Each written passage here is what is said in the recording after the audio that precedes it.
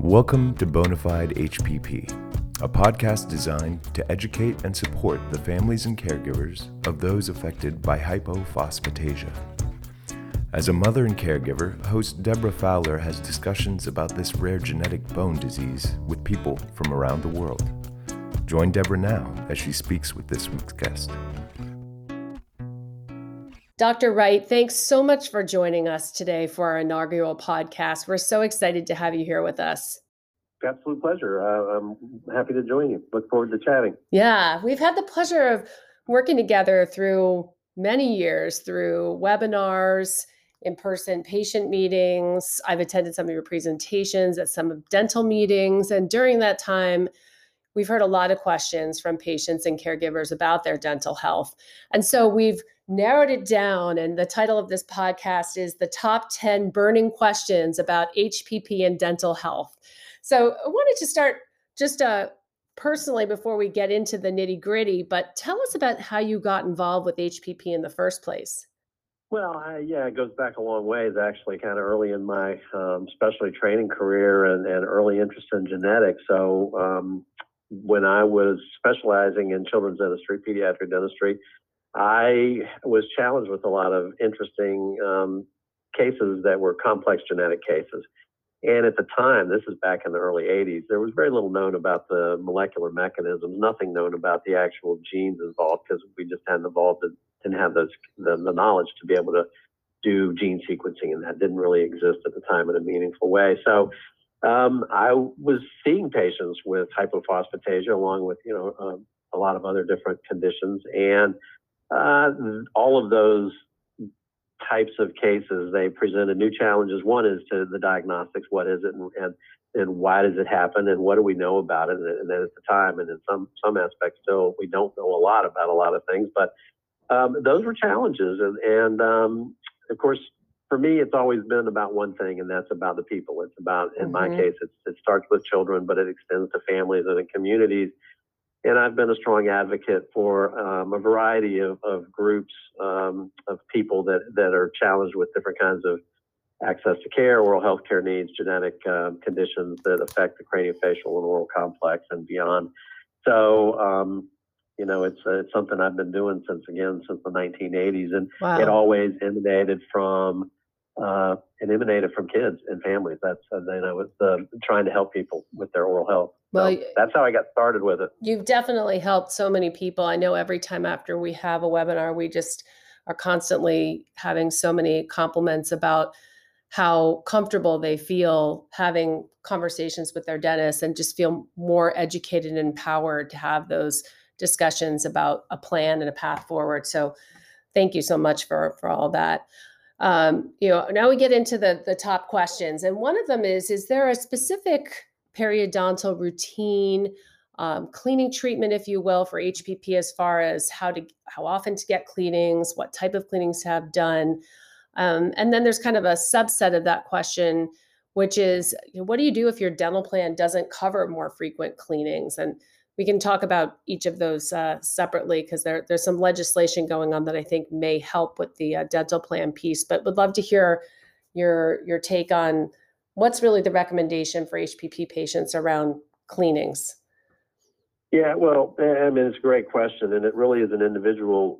The answer is really based on the individual. So there is no cookbook, you do this, and at this time you do that, because some people need to have their teeth cleaned more frequently depending on the level of disease. And that's just, so, you could have hypophosphatasia and not have periodontal disease that's nearly as significant as some people that don't have hypophosphatasia. On the other hand, it does predispose you to having issues related to your teeth becoming loosened, losing teeth. If the more severe your disease, the studies show the more likely you are to lose teeth over time. So, it's predicated on all those things, the type of bacteria that you have in your mouth and other habits, environmental pressures. People that smoke are more likely to have periodontal disease.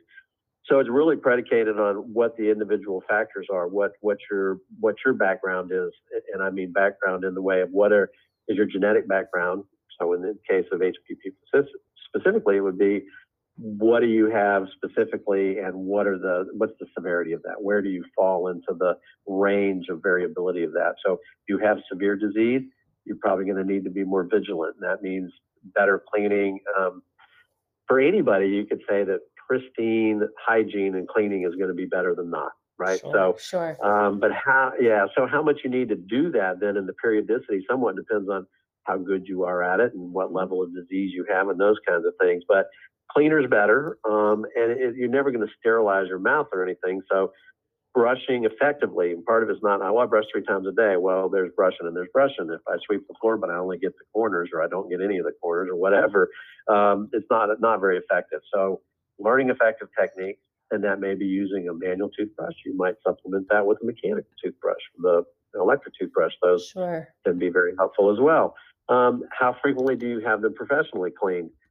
Some people, depending again on their level of like tartar buildup. So you have calculus buildup or tartar, which is the mineralized biofilm that sticks to your teeth. That's an irritant for your gingiva, the gums around your teeth, and it will cause inflammation. And you may have that can cause periodontal disease. So that you want to get off of there, and you can actually clean it off yourself very effectively because we have different kinds of techniques and different instrumentation to be able to do that effectively. Ultrasonic scalers and metal scrapey picky things to put it into that kind of language, but to clean that stuff off of teeth and get them so you don't have those irritants. Some people need to have that done every 3 months. Some people can get away with 6 months. Some people might get away, a young patient, kids, they might go a whole year and not really have kind of an issue because they don't build it. Some kids do, many don't. As you get older, that becomes more of an issue. So it really is very individualized. Recommendation is to have that discussion with your oral health care provider and say, if I'm not in good health, if I'm having periodontal issues or my teeth are loosening, what can I do to improve that, and would it help to have greater frequency? So the second part of your question is, what if insurance doesn't pay for it? Yep. Well, yeah, the healthcare system, unfortunately, is pretty regimented in those kind of things. And if it's private insurance, and even if it's government insurance, some government insurance for adults, there's not very good coverage in most states. Adult Medicaid doesn't really cover much. If there is adult Medicaid dental coverage, Medicare usually doesn't really have much in the way of dental benefits. So private insurance varies significantly. Frequently, they're not going to pay for cleanings more than twice a year. And other services will have other regulations. And it depends on the policy and the carrier and all that kind of those issues. Highly variable. And many people don't have any dental insurance. Those issues, if you don't have insurance of any kind, it's out of pocket. And if you need cleanings more often or any other service that might be beneficial and they're not covered, then again it becomes an out-of-pocket expense. And there is legislation for, and I don't know which one you were going to talk about, but there's like the Everlasting Smiles Act. Yes. That's what I was going to talk about. Yeah. That's the one you're talking about, right? Yep. So that is on the Hill, and it's in committee. As the last I heard, I actually sent an email out about it today, but that is to help cover people whose oral health is challenged because of genetic conditions like HPP and many other things, ectodermal dysplasias and epidermal scoliosis, and many, many conditions, to help have that covered by medical insurance because it's an underlying health condition and it's not because of just negligence or tooth decay. And the hope is that will actually then help provide a more universal health care for the oral health of individuals that are challenged with these conditions to have optimal oral health. So hopefully that'll pass and that won't change things. But for now, it's out of pocket. That's what it is. Yep. And that brings up another question just about, you talked about the variability in kind of each patient and how it's different from patient to patient. Is there an underlying mechanism of what's causing the decay that's the same as a traditional patient, or is this something really unique going on with HPP? Well, in HPP, so there's two issues. The two biggest things that cause tooth loss are tooth decay, cavities, and periodontal disease. So in HPP, the one issue that could be challenging for some individuals is if they are that subset of people that also have enamel defects, because that's the hard outer shell of the crown of your tooth. And if it's got porosities or the enamel's not, it's got pits in it, those are little nooks and cranny where the bacteria are going to be hanging out, hard to brush off. And if you're eating carbohydrates, sugars, they'll eat that and they'll make acid and they'll decay your tooth. So that's one challenge. Now, there's not any evidence that I'm aware of that people with hypophosphatasia have higher caries rates than the general population. Okay. But the general population gets a lot of tooth decay. So you're not immune from it, That's just one of those, that's just part of being a human being. You get all the other bad stuff, So sure. The other issue is the periodontal disease. Now, there's the mechanism because of the alkaline phosphatase being important in the formation of a tooth, and also the root tissue, which is called cementum, that covers the root, which is what anchors it through a ligament to the bone. But it's essentially the tooth attachment, and it's very alkaline phosphatase is critical for the normal formation of that. So in people with hypophosphatasia, that anchoring layer that covers the tooth root is not formed optimally, and so you have a diminished attachment to the bone, and it's variable, between the severity levels. So that's the mechanism by which you have the increased risk for periodontal disease. Caries is still, it's like everybody else's risk. If you're drinking a lot of sugar-sweetened beverages or, eating a lot of candies, and you have the right bacteria and those things, then you're going to be more likely to get tooth decay, and you'll have that. Sure. Periodontal disease specific, has a specific etiology related to the mechanism, the cause is related to the hypophosphatasia. Sure. And because of that, we're talking about the prevalence of caries in the general population versus HPP. Is there any greater recommendation for something like sealants? We get a lot of questions about sealants. Is that, I know a lot of, just people who don't have HPP get sealants. Is that just a general recommendation that you make for kids, or is it specific to HPP that you would add that additional level of protection?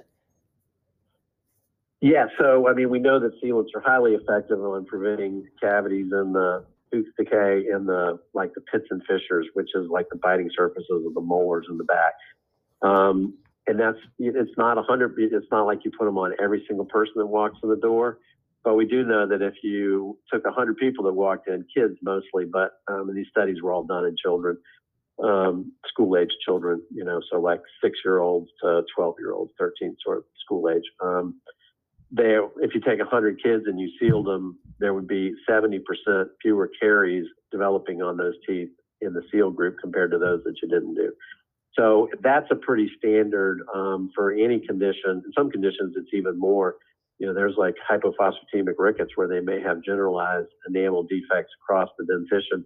Then the sealant can help protect more than just even the biting surfaces. So it would be an enhanced possible recommendation. In hypophosphatasia, usually it's just looking at the tooth. Does it have a lot of little pits and fissures, nooks and crannies that you need to keep the biofilm and the bacteria from crawling down in there? Then you recommend sealant. So common in the general population, commonly recommended for hypophosphatasia, but not necessarily to 100% of people. Okay. Another question we get a lot is really people want the comfort of knowing that they are seeing a dentist that has HPP expertise. And how necessary is that? Should you just go to any dentist? Should we be referring the dentist to some of our educational materials? How important is that experience with HPP in the dental setting? Well, that's a great question. One is you're not going to find a lot of dentists that have that experience just because it's not that common in the general population. For most dental things that you may have issues with, it's probably not that critical. Although having said that, I would say that you definitely would like to have a dentist and have them be able to do and interested in doing exactly what you said, which is get the materials from the organization, do their homework and read about it, learn about it, listen to the parents, listen to the patient, because they frequently know a lot about it. And if they're not doing that and they're like, well, they're just going to roll on the way they would always roll on, Sure. You might want to find somebody else. Yep. So, but, for most of the things, a dental cleaning, you're not really doing it differently. For most of the techniques that they would be carrying out, they're not necessarily going to do them differently. Cleaning the tooth is cleaning a tooth for the most part.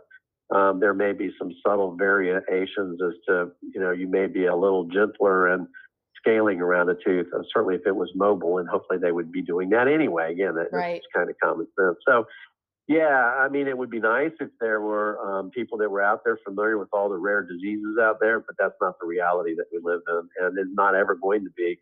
You just need to have practitioners that you're comfortable with, that are willing to learn with you and take that journey with you, and that they're listening to you. And if you Hmm. find that, you're probably in good shape. Hmm.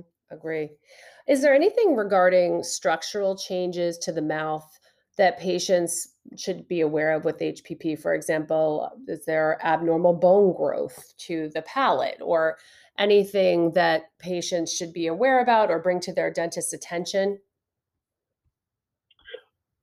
Well, so they're going to have similar kinds of malocclusions and bone growth that the general population will have, but you can have some other kinds of changes. The bones are not may not be mineralized to the same level as other bones, and so if you have other forces, for example, if a child sucks their thumb, or if they have a pacifier habit, or those kind of things, or they have muscular changes, all of those may mold the bones in a little bit different way. So um, could they have, and I think there are some studies suggesting that there are some differences. There's not, again, a lot of studies on, like, looking at the head X-rays and measuring everything to say, oh yes, they have this kind of. Then you can have craniosynostosis, and that's going to change head form. So there, again, on an individual basis, you certainly want to monitor Hmm. for children's dentists, monitor growth and development, Yep. see how what kind of environmental stressors might be modifying that. Do they have a thumb habit? Do they have pacifier habit? And again, that we do that for everybody, but you may have a little different response in that population. That's not a lot of science to say that, but I have had multiple cases of hypophosphatasia where they had an open bite in the front. Their anterior teeth didn't come together, and that's not uncommon if you have a thumb habit or a pacifier habit, but probably a little more prominent in some of these kids. So, yeah, but again, it's an individualized thing, Yep. and certainly a lot of people can have hypophosphatasia and have beautifully aligned and normal bone growth, and then on the other hand, they may not. So you monitor that, and then if you were going to correct that orthodontically, you would definitely want to be cognizant of the differences in hypophosphatasia. There's very little out there in the literature about, there's case reports essentially. There's not anything beyond that. And I've seen a couple of cases that I've myself seen. I haven't treated anybody with braces that's hypophosphatasia, but know people who have been treated, and they can have it done. There are different ways now to do that. And I think the practitioner again would want to know, okay, there are issues related to bone and tooth attachment. I'm going to proceed with an extra degree of caution. It Hmm. doesn't mean that you don't do it, but you would want to proceed with extra caution, knowing that there's probably increased risk for having some potential negative effects from doing those kind of treatments because of the hypophosphatation. Okay, that makes a lot of sense. What about common practices for cosmetic purposes? Teeth bleaching. Anything to be aware of there with HPP? Is it safe? That's a great question. Bleaching, for cosmetics, and all the over-the-counter things that you put on, they're basically peroxide-based materials, or they are materials that break down into hydrogen peroxide, which does, you have different kinds of oxygen compounds and things that are released as you do that. If you do it too much, it's well known that you'll get tooth sensitivity, and you can have your gingiva may not react pleasantly to all of that if you do it a Mhm. lot and too much. Yeah. So if you're going to do that, again, I would proceed with caution. I would not overdo it, and I would be cognizant if you noticed anything happening. There's no evidence. I've never read a report where they said, "Oh yeah, they bleached their teeth and their teeth started falling out because they had hypophosphatasia." I haven't seen Right. that, but just knowing that it's an environmental irritant. We know it's an irritant, and if you have compromised tooth attachment and some of those things, again, I would just proceed with caution. On the other hand, if you hate the way your teeth look and you're not willing to smile and it's psychosocially affecting you, then that's one avenue. There's other ways to get your teeth whitened. I mean, you could put veneers on them. You could do a variety of other things. Bleaching is one of the, I would say, less invasive, less expensive approaches to doing that. But I would I would be a little more cautionary moving forward with that. Okay.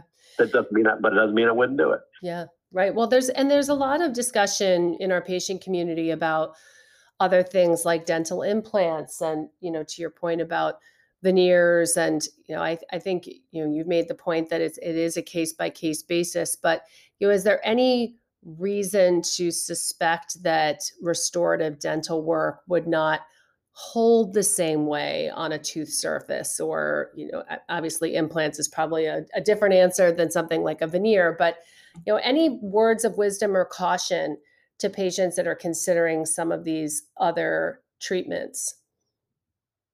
Yeah, so in most cases, the enamel, by all measures and reports and even work that I've done, the enamel is usually pretty normal in mineral and structural content. Now, sometimes it may not be 100% that way, but it's usually you can bond to it and stick to it. The dentin inside the tooth, which is more like bone, and alkaline phosphatase is important in the development of that, like it is in the tissue coating the root surface.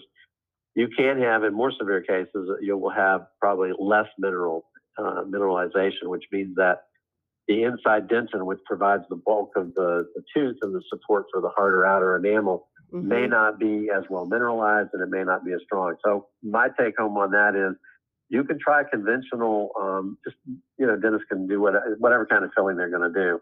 If, however, you're having that and it's falling out, and they put it in and it falls out, I would consider a different approach, and that may be that you'd be better off putting a crown on that tooth. I wouldn't have a filling put in, a whole bunch of times, because there may be something inherent. Either the technique is not that good, or there's an issue with that. But Sure. It could be that the tissue itself is not as well mineralized and is not holding up. And I think, and there's no data on this, but I've heard just in discussions with people about cracked teeth. In fact, I do think there is publication showing that there's fairly high prevalence of cracked teeth and endodontic therapy in the hypophosphatasia population in the adult.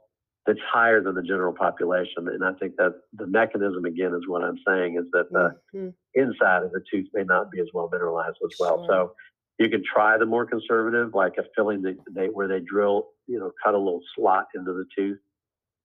If that's not working and that one's falling out, then you can do around the tooth and put a crown over top that kind of latches onto the whole tooth and actually sort of helps strengthen the outside of the tooth to hold it together.